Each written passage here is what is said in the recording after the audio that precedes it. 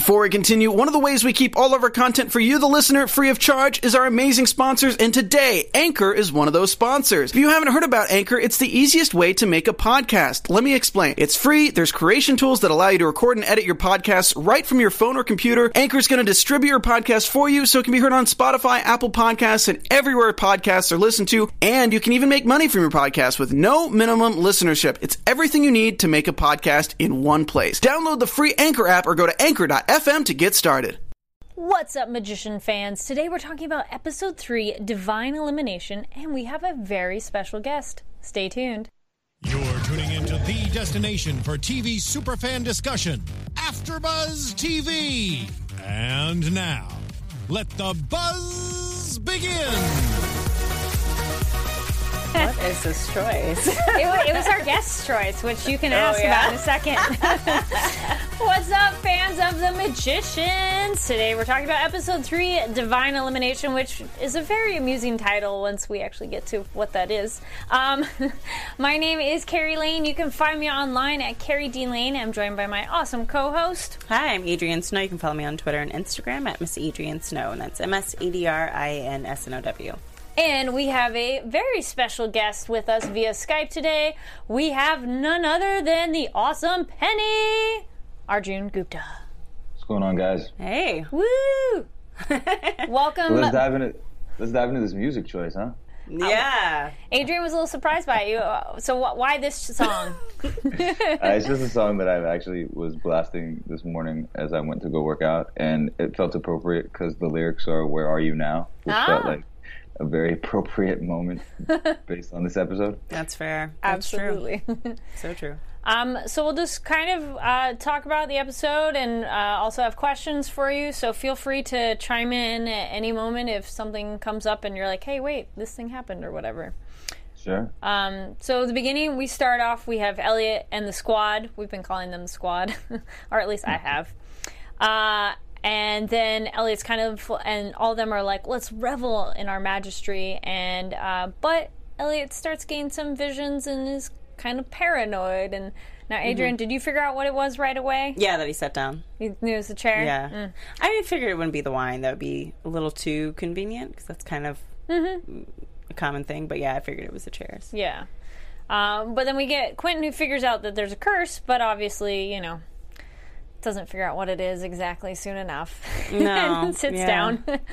And then I wrote down, poor Penny. Because you figure it out real fast. Yeah. I mean, it's another instance of Penny being stuck in a group of idiots and having to be the adult that he doesn't, I don't know that he really wants to be, but keeps getting thrust into this role. Yeah. Yep. He seems like the only sane one. Well, I mean, it starts. I mean, he doesn't. He's kind of just like, what are we doing here? Why are we sitting on thrones? We got a beast that's still attacking us. Are we serious right now? Yeah. Then we jump over to Julia and Marlena with the fox trap, and definitely no trust for Martin.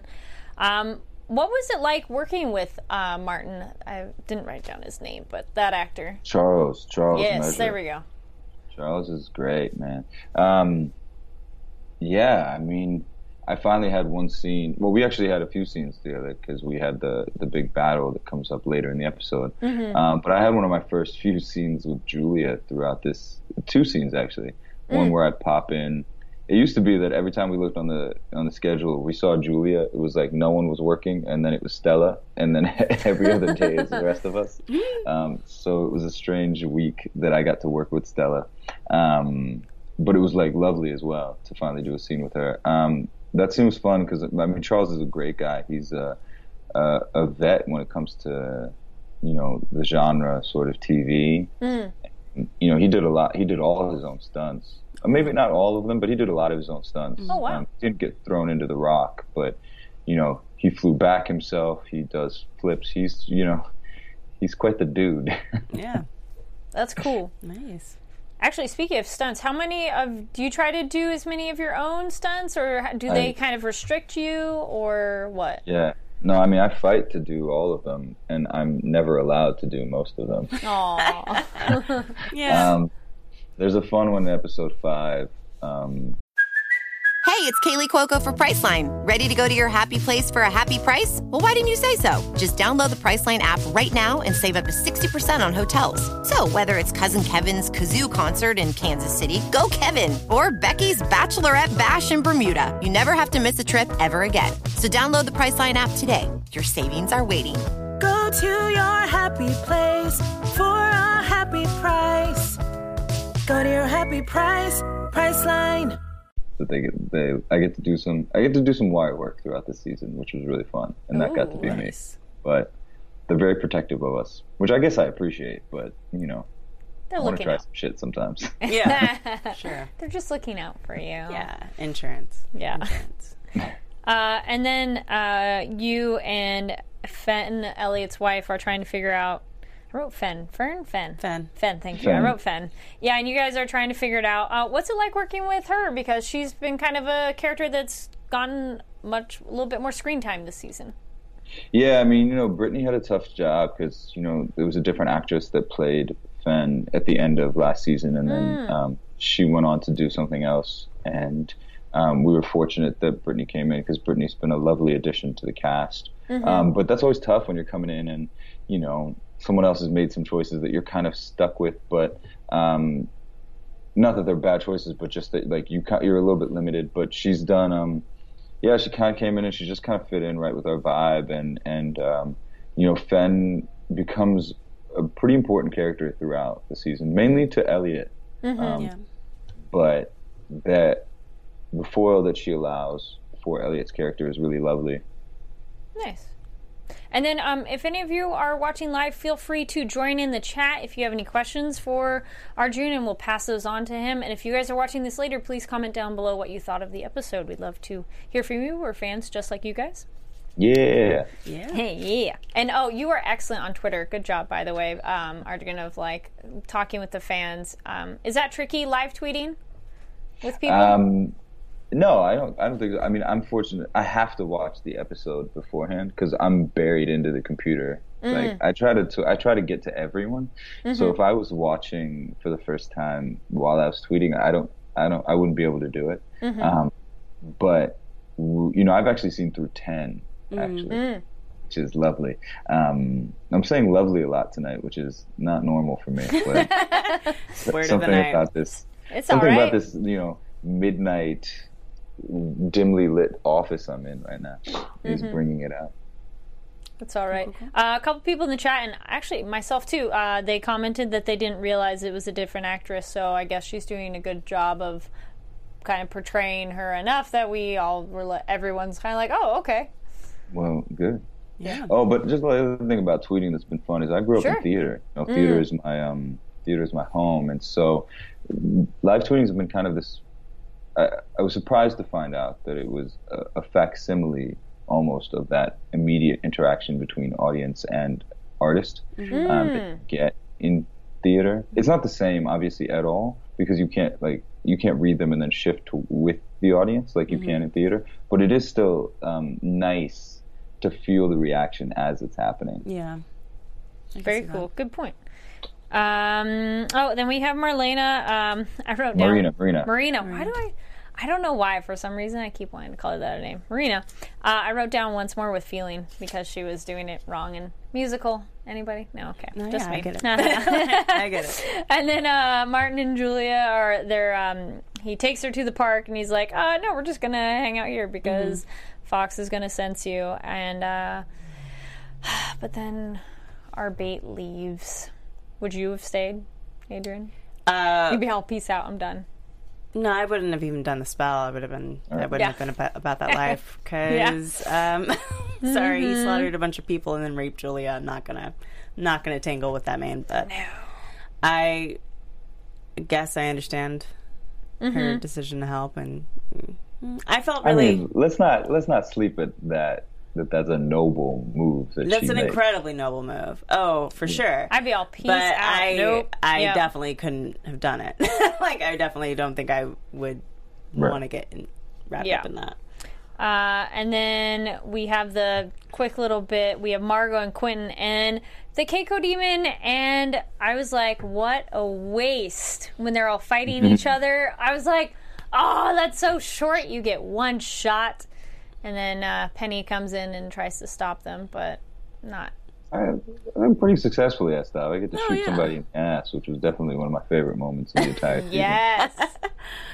Yeah, how was shooting that overall? Like, what was it was really technical, obviously, because I'm not shooting anyone in the ass. Exactly. But it was still really fun. You know, we had these crazy, Ellie Smolkin, who's our DP, had to do some, we do a lot of stuff that's practical. Mm-hmm. So the only part of that was VFX was the smoke above us, which obviously was a big part, but a lot of the light stuff that was happening like practically in Ellie and his camera department and the electric department and those rigging guys. They did a great job coming up with, creative ideas of how that like flash of light could happen. And then, me and Jason got to throw ourselves back. And, sadly there was some improv stuff that me and Jason did after he makes his stupid line of, no, as Quentin, not as like what the line's actually stupid, but the stupid line of, you could have shot her in the karate. Yeah. It's right there. We had some fun improv. So we had a really good time. I mean, it's hard not to have fun with a scene like that, to be honest. Mm-hmm. Now I'm blanking on the moment right now, but someone in the chat room asked, why didn't Penny get a demon? I did get a Keiko demon. Okay. I released my Keiko demon. Yeah, he does do it. So chat room guys, come on, he used it too. Listen, I don't fault anybody for missing shit during this episode. This episode was packed with a lot of stuff. Yes, there was a lot. This was a huge... When we all read the script, we were just like, whoa, this is a big one. Mm-hmm. Because obviously, if you've seen the episode, you know where it ends. Oh, yeah. It was kind of... I thought it was a really risky choice, to be honest. I thought it was a really risky choice to have this big, like, first act to be all about this throne thing. Mm-hmm. But it turned out to be such this lovely, lighthearted kind of I hope comedy and like funny piece to then really kind of lull you into a false sense of security before, the big people die. Yeah, and it was comedic. Yeah, it was a nice kind of just comedic touch, and we kind of already knew that seed was planted from the episode before. So to have it touched on now, that would be the thing that would stop them from getting to where they need to get to with the Beast. And in terms of timing out with them catching Reynard at the exact same time, I think it makes sense overall in the story. Yeah, no, sure, yeah. Then we also, interesting in the chat, I don't know the first name, but we have McAllen says he's part of the effects team, and he says, Arjun, he follows your feed to get the audience feedback too, and he's working on the effects for the finale right now, and it's crunch time, lots of late nights, but seeing great reactions make the hard work worthwhile. Oh, how cool. Yeah. Do you guys... Shouts to those guys. Do you get to interact much with any of the posts? I mean, not normally, but is there any sort of like... Hey, how's it coming along? Or yeah, I made it a point to like try to at least shake hands with everyone that works the show in some way and capacity. In post in LA, I've touched base with as many people as I can. We've switched up a few of our posts from who we were last year, so and some of that I gotta be honest, some of that I don't know. But everyone in Vancouver I know very intimately. And most of the people in LA I've at least tried to say hello with, because to me we're all in this shit together. It takes a huge village to make this. So, it's really important to me to meet everybody. That's very cool. Then we have Julia Martin, and why? Or how they're going to get Renard is, why don't you follow the bait home? Oh, that was just so creepy. And he's like, I knew. But then Renard is there, which I like how Marina, I was going to say it wrong again. I like how Marina locks herself in. And he's like, so you just locked us together in here. And you're like, oh, creepy. How good is my boy Mac Aston, man, as Reynard? Oh, God. So crazy. What's crazy about that is Mackenzie Aston is quite literally the sweetest, nicest human being you will ever meet. Yeah. I mean, absolutely, hands down, a gem of a human being. And, I just love what he's doing with Reynard. It's like, knowing him and who he really is and watching this happen is even more fun for me. It makes sense, though, because when you first meet his character, I'm like, oh, I really like him, and I really want to trust him, and, like, he's good. but then, shit happens. Richard. Yeah, when you first met his character. Thank you, back in season 1. And so I think that's a good testament of his acting, that like just what he's done and how he carries himself and the character and the writing itself, because then you're just like, oh, he's creepy. You just see him and you're like, oh, skin crawl, run away. Yeah, I think it's kind of nice, because I think if they had picked an actor who's kind of known for being a creep, then that's kind of overrides everything else. Am I wrong? Am I crazy for thinking that? Yeah. But when you pick somebody who is kind of like in real life a nice guy and is probably played majority of the time nice guys in his life, having them do that flip and that switch, I don't know, it's still like just as like cringeworthy, but it doesn't make you immediately completely write them off. I feel like maybe I could be wrong. No, I think it's good. That is something unfortunate sometimes when an actor has played a bad character before, or if they constantly play like the bad guy or bad girl, then when you see them again, you're just kind of like, well, they're probably going to be the bad guy. Yeah. And it's like, no, this guy didn't expect that at all. It's a nice twist. And then watching him, like, play with her finger before he eats it, it just, ugh. But a great choice. I hope that was, like, his own personal choice, because it was perfect. Yeah. Yeah. And then, Arjun, we have a question from the chat. James says he'd like to know how it's different for you to play Penny now as opposed to last season, and he said it seems like your Penny's in a different place emotionally and personally from last season. Yeah, I mean, I think I'll start with that latter part. Yes, Penny is, and that was important to me. When it was really important to me to honor the trauma of losing your hands, and then also the trauma of that, his tough guy veneer gets pierced pretty sharply by that, and I think that it was important for me to show just how terrifying the Beast is. I think that the Beast is still the through line through these first 3 episodes of what's driving these characters. I mean, obviously Penny also was trying to get his hands fixed, but in order to save his life from the Beast, because this is a life or death situation. So you are starting to see, hopefully, Penny being in different lights, and Penny being reliant on people, and you're basically seeing Penny in a more vulnerable space than he's ever been, and he's not comfortable with it, and I don't think he knows how to handle it, and so it's coming out in a Jackson Pollock sort of way. You know what I mean? At least that was what I was aiming for with my crafting of it through the first 3 episodes. You see more of Penny start to settle back in, but yes, he's a changed person. He has to be, based on what happens.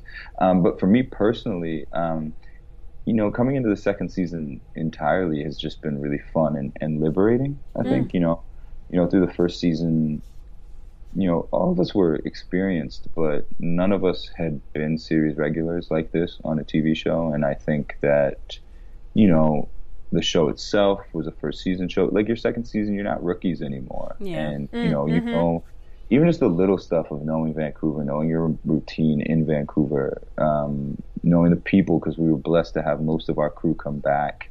All that stuff kind of came back, and it just felt more seamless. We all felt a little bit more, just could play a little bit more. And then we as an ensemble, we all knew each other another year better, so our chemistry was even deeper. So it was a lot of fun. Very cool. Actually, kind of backing off that, Helena in the chat asked, she said, I'd imagine the hand tutting's hard enough. Was it extra difficult to do the uncontrollable version? Actually no, because we just choreographed that even more specifically. That was still just as choreographed. The first, actually, and the 4th episode as well, it's a beautiful opportunity for me to get to play with some physical acting. You get to see a lot of that in the 3rd, with the crossbow and all of the stuff that happens. And in the next episode, you're going to see a lot more, actually. And so that's just been a really fun opportunity for me to kind of practice that and show what I can do from that standpoint. So no, the tutting is pretty difficult to begin with, and having it being uncontrolled is, yes, there are more elements, and there's more to practice, but it's still just as choreographed. And again, I'm going to take the opportunity to shout to Paul Becker and Kevin Lee, our amazing choreographers and teachers that are with us step by step. Mm-hmm. Very cool. Yeah, no, the tutting, we've all commented on how this season has had even more of it, so it's been awesome to watch. Well, it was also cool that they took, and this goes to show the breadth of talent that is on this show. When our designers, go back and they're like, how can we add to the show? Mm-hmm. And so Paul and Kevin, okay, we're in Fillory now, so, the tutting should feel different. Now that we're in Fillory, because now we're at the home of magic, so is tutting going to be different? And so you're seeing more extravagant, you're seeing more what's the word where it's more pieces to the thing? There's it's just more articulate. No, elaborate. Thank you, elaborate. Thank you, more elaborate, and more magical. Hopefully, tutting. Yeah. Is it easier now after doing the first season? The tutting, has it come in more naturally? For you yes and no. the rest of the cast? Mm-hmm. I'm sorry? I said for you and the rest of the cast. Well, I won't speak for the rest of the cast. Everyone has a different relationship with tutting. If you have the pleasure to talk to Summer, she'll have a very different reaction than I do. Penny doesn't tut a lot, to be honest. He never really has, but they've been really good. I played violin since I was 3, and so Kevin and Paul have been really good to choreograph according to my strengths. And as they've learned, okay, he does this better, so let's choreograph within this in mind. So it naturally does get easier because they're making it easier for us. Nice. Well, that's very cool. It's a great idea on their part. And then we get to probably one of the funniest, crazy scenes in the a crazy bit in the episode is when Penny and Fen versus the squad with the different shots of the potassium chloride and the adrenaline. Mm-hmm. And I just loved your kind of super high energy, okay, this is the plan and this is what we're going to do. That was just, how fun was that scene to do of trying to get that done? It was the best. So fun. And John Scott, who directed this episode, did he created such a beautiful environment that day. And actually every day. He had a really tough episode. John Scott had a tough episode, and he came in and he was wonderful. But this day was just the way they filmed it, the way they blocked it, we got to get a really organic flow into it. He had a really specific plan for what he wanted, so we just got to play, and that scene is so fun, and it's really fun to watch too. We had a blast. Yeah, it looks like a lot of physical comedy, which is always, I think, a gift to give to actors when they can just kind of do nonstop physical comedy with other actors and with themselves, even with Margot sticking herself with the pen and that kind of stuff. I find pleasure in watching that, and it felt like theater for us. You know? And a good majority of us on that show, especially, actually the 3 guys both came from theater. Mm-hmm. Hale, Jason, and I. So that was really just a lot of fun. And then one of my improv lines, actually, this is, that's what I was planning. That actually, that actually got to stick in, which was fun. Nice. Yeah, that was so fun of everyone just trying to stab each other and wait, we need to get the adrenaline, or if we're going to get that in time, but everyone is okay. And then Alice let her Keiko demon go because she didn't want to keep it and felt it moving. And you're like, another one wasted. Yep. Man, that was frustrating. Were you frustrated at all finding out all these awesome? No, I wasn't. No? The moment from episode 2 when he said, you only get one try, I was like, well, that's not going to go well. And then when they all ended up getting possessed, I was like, oh yeah, that's probably going to be the first thing that goes. Gotcha. So I wasn't surprised. But going off of my prediction from last week, I kind of already anticipated that things were going to go awry. So yeah. And then we have we kind of talked about it a little bit, but we have the meat of the scene, pun intended, with Renard and Marina. I like how she gave him attitude. Yeah, it's no, at least she kind of held out to the end as much as she could. But the cat, I knew it. I was like, he's gonna kill the cat. So sort of. I was sitting next to my black cat with her blue collar when I was watching that, and I was like, Oh, man. Last year, it was the rabbit. This year, it's the cat. Can I get a year? And cancer puppy. And cancer puppy. Can I get a year without a dead animal? Cat was and this was even more visceral, like nasty. Yeah. Yeah, that was, I mean, I'm sure the VFX people added to it, but that cat, the Inside Out cat, was a prop. Yeah. Ugh, yeah. That was not VFX. That was a. I know. It was Pat so O'Brien. gross. If you're watching this and your amazing team, shouts. Oh my god! And then when it's sitting in her lap and you could hear it meowing and you can see it breathing still. Oh, and the heartbeat. That was so gross. That's very good. Yeah, excellent. I mean, I was actually effects, watching this good episode with my mom, and she was not pleased during that part. She was like, I don't want to. Why Arjun? And I'm sitting there, I'm tweeting. I didn't even know what was going on. I was just like, what? Oh yeah, Ma, you're not gonna like that. Yeah, you know that whole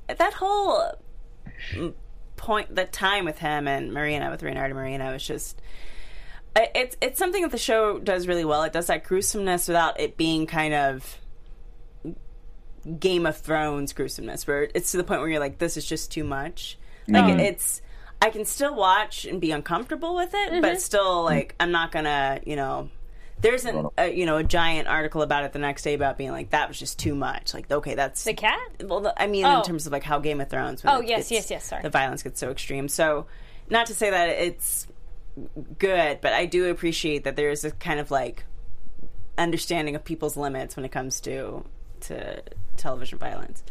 Well, to a certain extent. I'd also say any pet owner is also just cringing there too. Oh yeah, man. This is no fun. But then we have, that's when sorry? If you're going to talk about, though, I mean, I think that's what the truth is and what they're trying to do. And hopefully we succeed at it, is that, that there's real darkness out there. And art is. And so you have these fairly innocent people trying to navigate a world. I mean, these 6 characters are children, For all intents and purposes, they are children. And just the way that most, in their 23 to 28-year-olds are still children. And, I'm barely outside of that range. They are innocent people trying to walk in a world that has a ton of darkness. And so, letting Reynard go there is really... It's a big risk. It is a big risk for TV, but I think an important one. Yeah. No, I would agree with that. I mean, it in terms of what he did to Julia and how that plays into her quest to get him now, and how that also plays into, the squad's quest to get the Beast, how that ends up coming to a head. And I can't say that I blame Julia for, like, grabbing after you, or I can't. No, it's just like a conflicting thing, because I want her to get her vengeance, but I also want the group to get the Beast, and it's like I just wish. I mean, it's a strange thing, because you have vengeance and hopefully righting a wrong, right? That's the emotional feeling behind Julia's quest, and for us, it's survival, which is different. This is like when you're watching, Planet Earth, and you're seeing, the snake trying to attack the mouse or whatever. That's what we are with the Beast, or whoever's who in that analogy. I lost it entirely. But with Julia, it's so much more emotional. Like it's hard not to root for her, you know what I mean? And for me, and I'm in the show, you know what I mean? And I'm like, the Beast kills Penny. I don't have a job anymore, so I'm still rooting for Julia. Right? It's like, well. Yeah, which one? Talking about the darkness in the world, have you encountered it much where, when Magicians first came out, a lot of people are just like, oh, it's like Harry Potter but adults, but then people watch it and they go, oh no, this is much darker and deeper.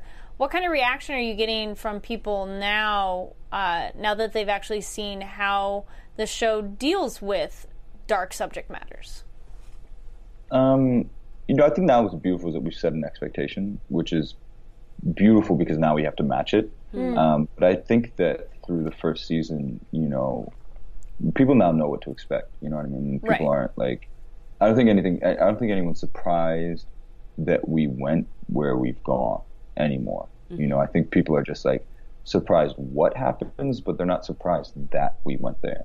But I'll be honest, I'm not somebody that's that clued into the reaction, because I follow like what hits me at Twitter, and that's it. I don't like to read the reviews. I don't like to. I don't really read anything about the show. So I'm not actually the best person to ask about that. Well, I think it also kind of calls into what Lev Grossman was trying to do with The Magicians when he originally wrote it, which was kind of portrayed to be as like Harry Potter for adults. If the darkness of Harry Potter is about growing up, coming out of childhood into adulthood, but then I feel like The Magicians is about the darkness of adulthood, which is something that I think even as adults we just don't ever really want to acknowledge. These horrible things can happen.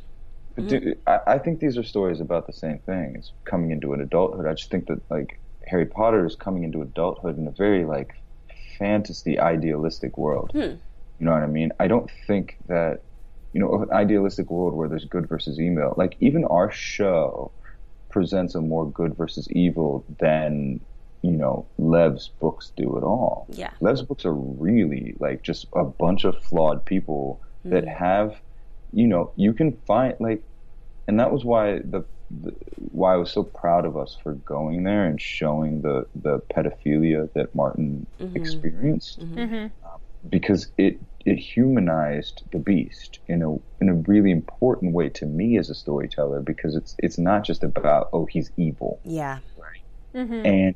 And we will be doing the same with Reynard in some ways. And so to me, that's what's radical about Lev's books, is because he takes coming of age in a world, because look, you know, in the world of Harry Potter, you're like a mature adult by the age of 18. They get married like 6 years later. Like that's ludicrous in this time now. I mean, it's ludicrous.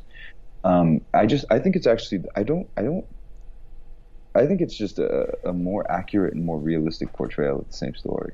Yeah, I guess I had always, only because I've personally been going through that cross of the threshold from like someone in their 20s into their 30s, and I felt a shift. I felt like, okay, well, if Harry Potter, because I grew up with Harry Potter, if Harry Potter was talking about that shift from childhood, I'm talking about preteen to teen and on, and only stopping there. So when you hit 20, you're pretty much done with Harry Potter, which was how it timed out for me.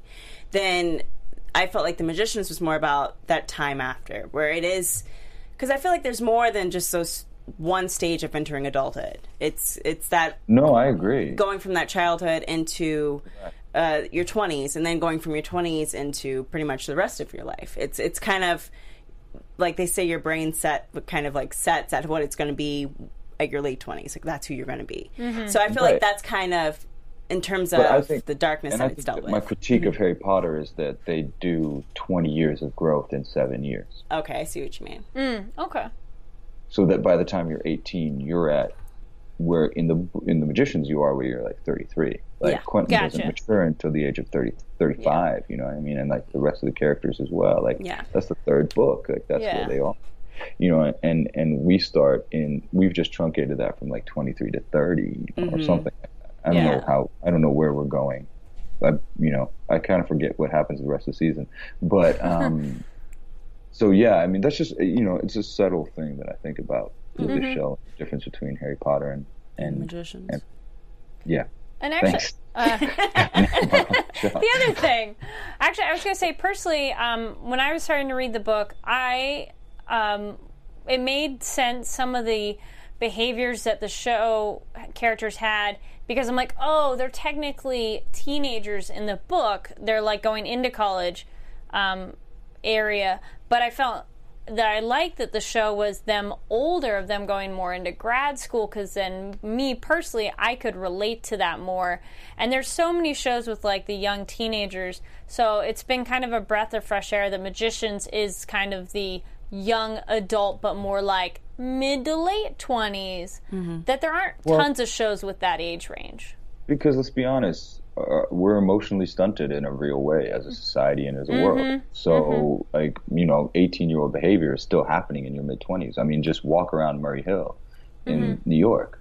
Like walk around the Sunset Strip, like walk around any city, and you're seeing people in their mid-20s acting like, you know, what they did still when they're 17 and 18. Like there's a real arrested development in our world. You're seeing people in their 40s. Yeah. You're seeing people in their 70s running the country.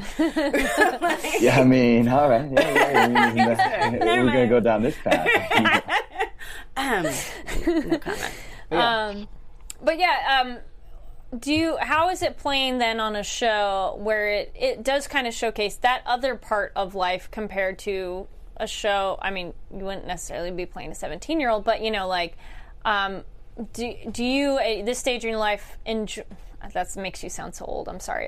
Do you like playing like this age range of a show like these young adults versus like another show where they're like, oh, surprise, they're 15 and 16? Well, yeah, because we get to deal with characters here. You know what I mean? So I want to play everyone. You know, the fact that they're, you know, a flawed human. I just want to play humans. You know, and we get the opportunity on the show, and we as actors fight continually to make sure that happens, and the writers are very good at, you know, holding space for that with us. They're like, that we want fully fleshed characters that are really like going through stuff and really have consequences. You know, I think that, you know, the risk with a show that has so much happening to it and has so much at a time is that the consequences don't play out. But, you know, we get to ensure that does, and the writers are conscious of that, you know.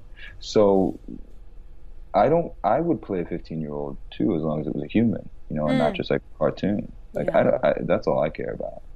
It's a good point. Too many shows take young people and make them just characters rather than like a multi-dimensional person that they are. Yeah, and most shows are about plot and they're not about characters. Yeah. I was going to say, speaking of characters and consequences, we kind of left off where, and you kind of mentioned this earlier, how you come in and you get to interact finally with Stella for the first time and grab Julia, and but then bring the beast to the fight, but Alice misses. But then when you go to drop Julia back off, she takes off the bracelets. Now, Adrian did have kind of a comment question last week about the bracelets. No, I thought it was a good question. I wanted to know how you felt about the chains on your wrist. How I felt about that. Because I had weird reaction to it when I saw it happen. I was like, like I just kind of, I don't know. Like a racially political way? Yeah. Is that what you're going? Yeah. If I can quote her, she kind of was saying it was a little bit genie-esque. Yeah, it kind of just, I don't know, in a racially political way, it struck me in a certain type of way. And I just was curious as to how it struck you. Right. But you know, I thought that it was fun for Penny to address that very quickly from like a feels like I'm getting busted sort of way. I did not take it in a racially political way from that standpoint. I didn't think about it that way. But I can totally understand why someone could or would. But I think there's a huge difference in that once the ritual was over, which became a space of intimacy, and it became less about her tying me up than it became much more of like an S&M sort of thing than it did necessarily any sort of like power dynamic. Even though S&M has a power dynamic, obviously, but like there's a healthy aspect to the power dynamic. Yeah, there was the power dynamic that you want. Yeah, you know what I mean? And then afterwards, I mean, the chains are not tied together. You know what I mean? Yeah. So for me, that's kind of like the big difference in that sort of situation for me. Yeah. Yeah. Actually, going back to the other episode, what was it like filming that pseudo S&M scene? I mean, it was fun. That's a good answer. Good answer. Yep. And then actually off of that, some people mentioned in the chat room, bring it up again, you've been rather shirtless and naked this season a bit. How has that been? You know, it's kind of par for the course for me on this show. You know, it's kind of. I really don't know what to say about that. I mean, it's a good motivation to get to the gym. Perfect. But I did an interview once, and they were like, "Do you just like want to eat mac and cheese all the time?" I'm like, "Yeah, but I'm shirtless on TV a fair amount, so no." I don't eat that. Well, you rock it well. The open vest and open shirts thing has been a good... It actually is a very fitting wardrobe for Penny, of like the kind of gypsy style that I think was talked about in season 1. Well, that was like a big thing for. So I want to shout out to Magali Guidashi, who's our amazing costume designer, and her entire costume team, because y'all haven't seen it yet, but the work they do with the creatures, and y'all saw it with the Knight of Crowns. That was an entirely made costume, and we're bringing in creatures from all over Fillory, and there are other worlds being introduced, and what these guys, what this amazing team has done is going to blow your mind throughout the season. But that was one of the things. Everyone talks a lot about how different Penny is from the books, and while I get that, I really wanted to keep this the central truth of Penny, that he's like, on the edge and, kind of a fuck the man, authority hater kind of person, right? Mm-hmm. And so, in the books he made, Lev wrote that as a Mohawk dude with like a studded jacket, which, in Lev's, and I love Lev. In Lev's weird mind, that is edgy, and he wrote it at a time when that was edgy. Mm-hmm. Like in the 90s, maybe that was edgy, but like nobody's really scared when a dude walking down the street with a mohawk is. You're just kind of like, all right, what's up, dude? Like nobody's going to get scared by that. And so what is edgy at the moment? And it's that thing that you can't predict. Like androgyny is edgy. Like gypsy kind of feel of like, what is this person going to do? And so that was an important thing that Magali, brought, and then me and her have just kind of like built upon that. Mm-hmm. Is it comfy wardrobe? Yeah. Oh man. Well, that's always good. Yeah. No, but that's everyone's wardrobe is super comfy. They take care of us. Everybody takes care of us, so that's never an issue. That's always good to hear. So many actors have such interesting outfits at times that you're like, how comfortable is that to wear all day long? Yeah, but if any actor is complaining about that shit, you can send them my way, because I'll be like, come on, man. You're working, and there's a warm-up coat for you while nobody's bringing a crew a coat, so you can take that shit away from my table. That's true.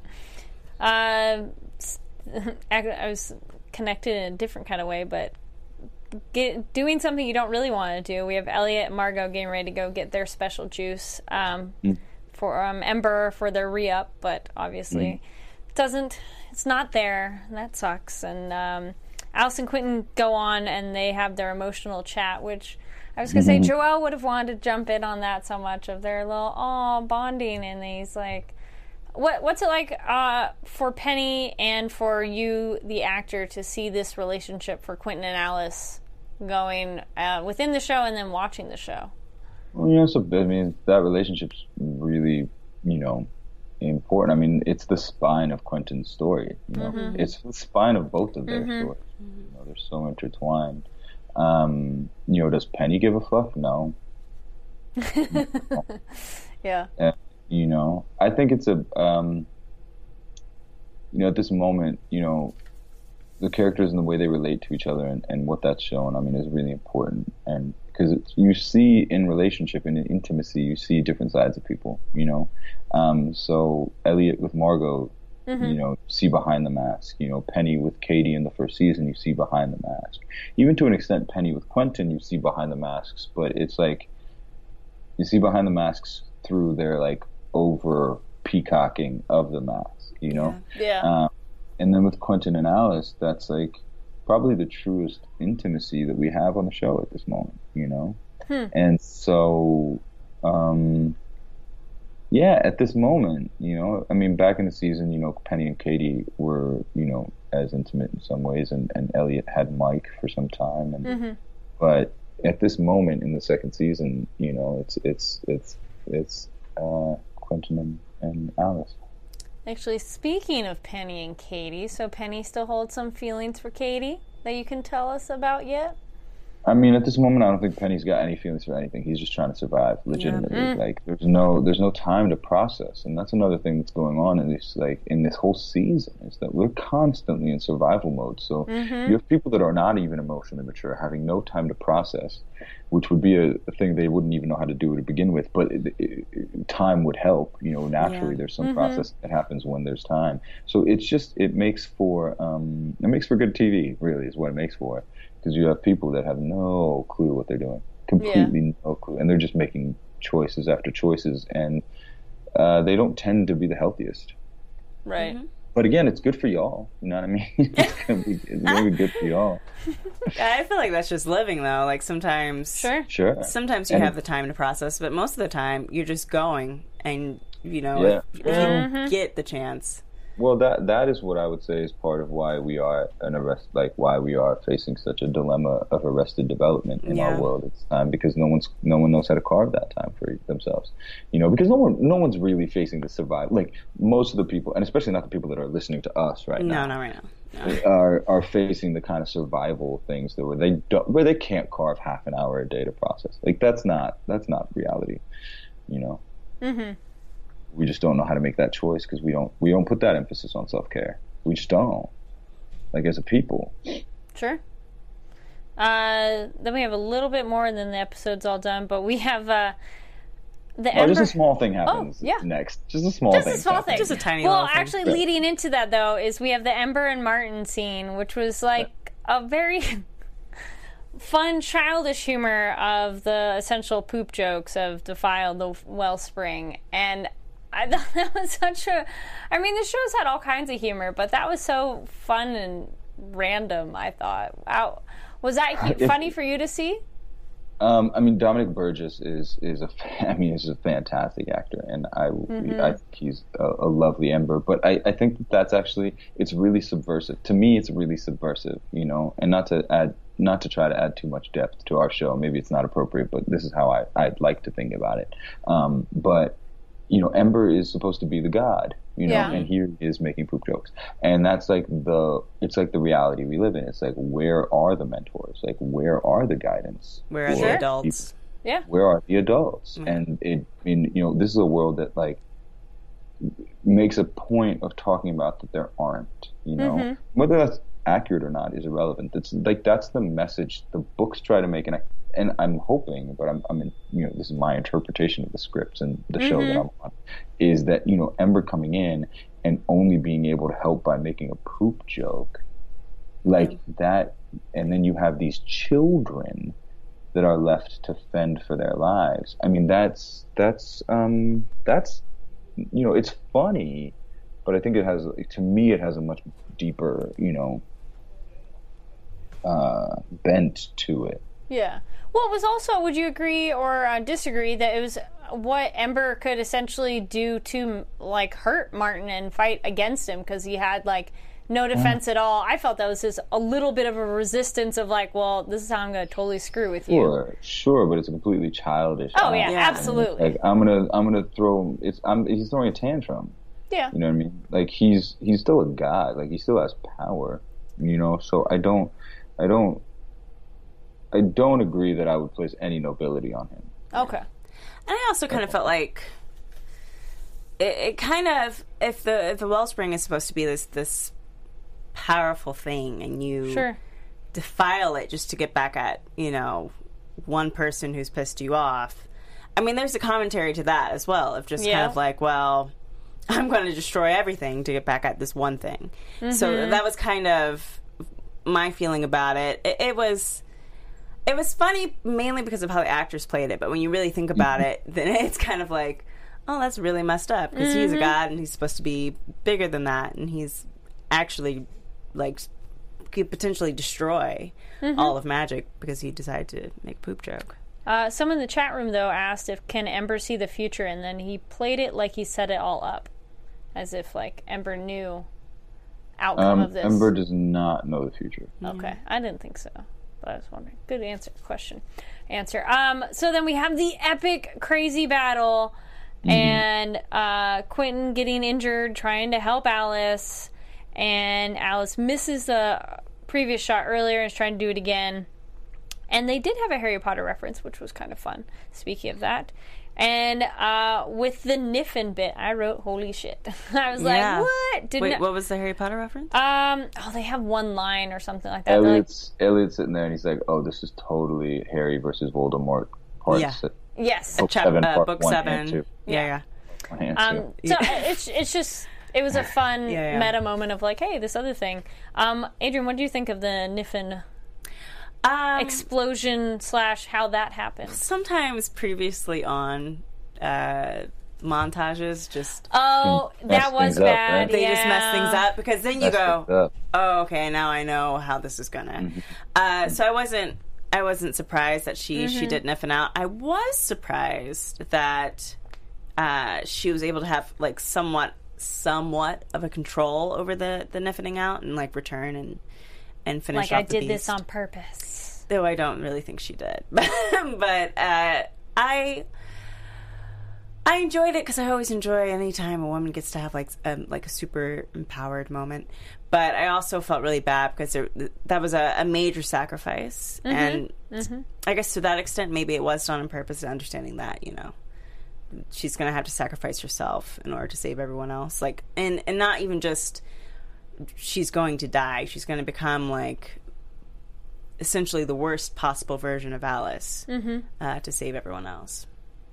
Yeah, the ripping him open too, Martin, with the moths coming out was such a cool visual. So tell us a little bit about that fight, Arjun. I'll be honest, I wasn't there. I Penny's disappeared and you're getting Julia out of the way, traveling all over the place. He's got glitchy hands, but again, this is one where this is a team effort. John Scott and Ellie had a really brilliant plan on how you shoot something like that because it's really technical. This had stunts and VFX, and there was makeup changes and there was costume changes for Alice when she turns in from this to that. You have blood, Jason, you have like everything that's involved. And then for, I thought the performances were really lovely and really held the stakes, so that we could ground that in the truth of it. And I think that, it's a huge credit to everyone, and not me because I wasn't there. A huge credit to everyone, or some credit to me by not being there. But that they were all able to do such a fantastic job. I think that I thought all elements came to play to tell a really powerful story in that moment. The music underneath I thought was really important. I thought Olivia did a great job with that scene, which is not an easy scene. I thought Jason did a fantastic job with his, because we are him as an audience, and we get to react through him. And so I thought he held that very, powerfully. And I thought, Margot and Elliot were there to do their role. And then again, the technical side of things between, John Scott, Ellie Smolkin, and the entire cast, entire crew, and VFX team. Very cool. Any other final thoughts on the episode before we get towards the end? Adrian, Arjun? Well, I'll let you guys go first. Oh. Well, what was your thought on the final? I thought the battle was awesome. I don't think Alice is dead. Or at least she'll come back some other way. I mean, this is prediction, but not exactly. But I don't know if she knew necessarily she'd have to go full Niffin and explode in that way. But she might have, because she knew that her barometer thing was dying, so... She might know that was the only way to win. That was a potential consequence of... she's not stupid. So, and I thought having our Marina dead was like, that sucks. We can't have our triad of witches now. No. We had made the joke we want to see Katie, Marina, and Julia all together as a little coven. The craft. Yeah. Well, maybe that will still happen. Well, if Marina can come back from the dead too, but filler, I believe it could happen maybe in filler, but I don't know. But yeah, I thought this episode was very jam-packed, and that fight at the end was epic. And like all the other episodes, they end so it's not quite cliffhanger, but it's like, we're done? No, there's not more? Where's the next it's scene? an abrupt end. Yeah. Our show ends It's abrupt. abruptly. But they're It's not. abrupt. You're not quite like, oh my gosh, what happens? Like, I'm excited for next week, but I'm not freaking out. I mean, I think that's a lot to digest. Because Yes, the last shot is exactly. Alice's body on the ground. And then, so I think with that, and then with Marina and Reynard on a loose and the beast is dead, I think not being like, oh, what's going to happen next is okay. Because it's just a lot that happened in process. 45 minutes. Yeah. Yes. Yeah. So then that leaves you, Arjun. Any other thoughts on this episode, the process of it? I guess we don't. This episode felt like we took the show to a new level from like the filming experience. It felt like we all found a different groove. The first and second episode we were all like loose and had come back in a way that was beautiful. But like, now we were like, okay, this is a new space with the show, and people have been talking about how strongly they felt about the first and second episode of this season, and I've been very frank with everyone I've talked to. The first and second episode are our weakest episodes, and so this starts. The next episode, 4 and 5 are two of my favorite episodes of the whole season. Yeah. And there's, it's this is someone said this is like a mid-season finale. Someone tweeted that today, and in some ways it's like, oh, whoa, this is also like this almost feels like the shedding of the first season and moving into the second season. Yeah. Oh, I like that. It's kind of like, I think on television when a main character dies, that causes a shift in everyone, Uh-oh. Yeah. And so I think that causes a shift, and also a kind of a maturity has to kind of fall into place from that. Sure. So I'm curious to see how Alice's death is going to kind of it's going to push us develop in a everyone. Yeah. And I think that you're going to see people grappling with the emotional consequences of something like this, and again, without the benefit of time or therapy. Yeah. And so good luck. Yeah. Oh man. Yeah. Well, we have to wrap up. I don't really have. Do you think Julia's dead? Julia? Not Julia. I'm sorry. Alice. Yes. Okay. Well, let's go into predictions. Like 2 predictions then, real fast. Do we have lights now? We're not going. Oh, okay. So we're just going right into predictions. Yeah. I think Alice is dead, but I don't think she's going to stay that way. Yeah. And I also think, now it's going to kind of... I'm curious to see how that's going to affect everyone, but I also kind of want to see, how Julie's going to deal with the death of Marina and how that's going to drive her to go after Reynard even more so, or what's she going to do now that she doesn't have the beast. So, I think there's a lot of things that are going to unfold from these 2 character deaths. I was going to say, I kind of just echo that of, pretty much of that's what I want to see next. And I don't think Alice is gone forever. No, I don't think so either. I don't know how they'll bring her back, but there'll be something. Yeah. Arjun, thank you so much for joining us. Why don't you let people know? Yes. Where can people follow you online?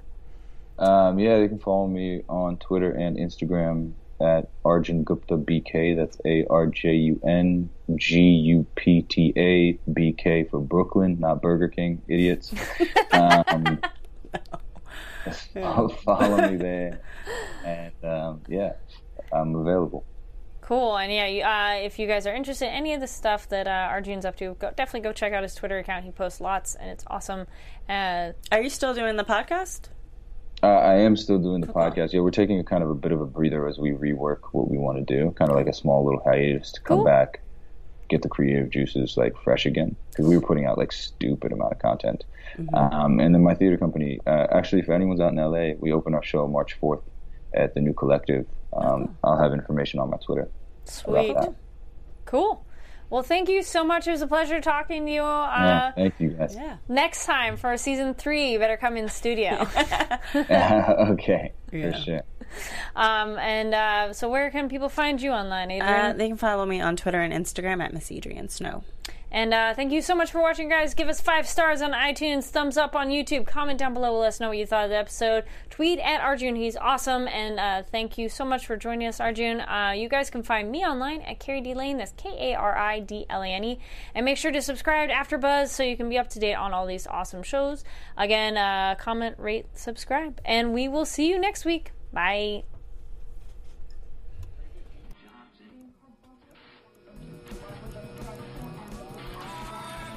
From executive producers Maria Menounos, Kevin Undergaro, Phil Svitek, and the entire AfterBuzz TV staff, we would like to thank you for listening to the AfterBuzz TV network. To watch or listen to other after shows and post comments or questions, be sure to visit AfterBuzzTV.com. I'm Sir Richard Wentworth, and this has been a presentation of AfterBuzz TV. Buzz you later. The views expressed herein are those of the hosts only and do not necessarily reflect the views of AfterBuzz TV or its owners or principals.